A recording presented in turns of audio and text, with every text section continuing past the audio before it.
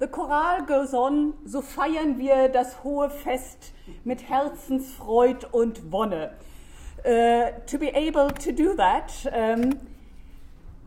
we ask Charlotte Schwarzer to launch the feast and the website by coming here and using the magic mouse to launch the website, and then we'll all go there and celebrate. You'll have to listen to me first. So, ladies and gentlemen, Professor Lehnemann, many thanks for your a warm welcome here today at this famous institute. It's a pleasure to be here, and I really followed with great interest what you all had to say about German studies, a subject that is very much at the interest of the German Embassy. We obviously have been working with some of you in the launching of Think German networks, etc., and the promotion of the German language and the teaching of German and German studies here is at our hearts. Right now, we're about to launch a new website.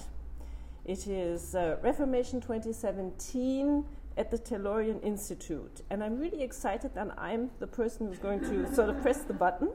But the question is, why is that so, and why would the German Embassy actually bother with something like that? And here I would like to quote an English writer whose German knowledge actually is a credit to the teaching of German in this country, David Cornwell, also known as John le Carré, who graduated here at Oxford. And he wrote and said, anyone who has acted as an interpreter or has played a tiny part in the corridors of political power knows that what people say to you in your language isn't what they think in theirs. John le Carré's observation was and still is spot on. Competence in a foreign language is far more than a linguistic skill. First and foremost, foreign languages are about building bridges between cultures, between people, and broadening one's own horizon. It makes you feel how other people from other cultures talk, think, and live, and it gives you a sense of what makes us different and maybe also alike. I believe that this website actually is one of the bridges between cultures.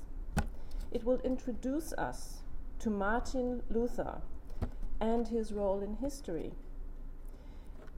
He provided us with a German translation of the Bible and many German texts that to this day actually have influenced German as it is spoken today.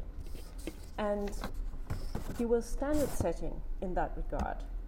Martin Luther and his 95 Theses pinned on a church door in 1517 changed Germany as it was, and it changed the German Empire.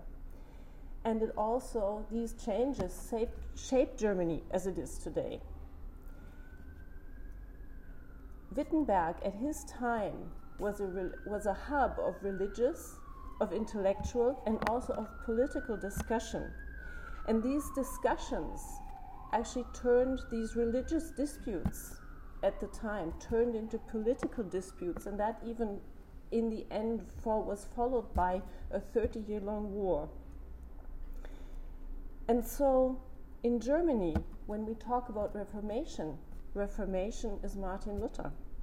And this takes me back to John le Carré, because when an Englishman and a German talk about Reformation and say the word, they are not talking about, they are not thinking of the very same thing. And this is where Professor Lehnemann comes in. Her website will actually point out that these differences.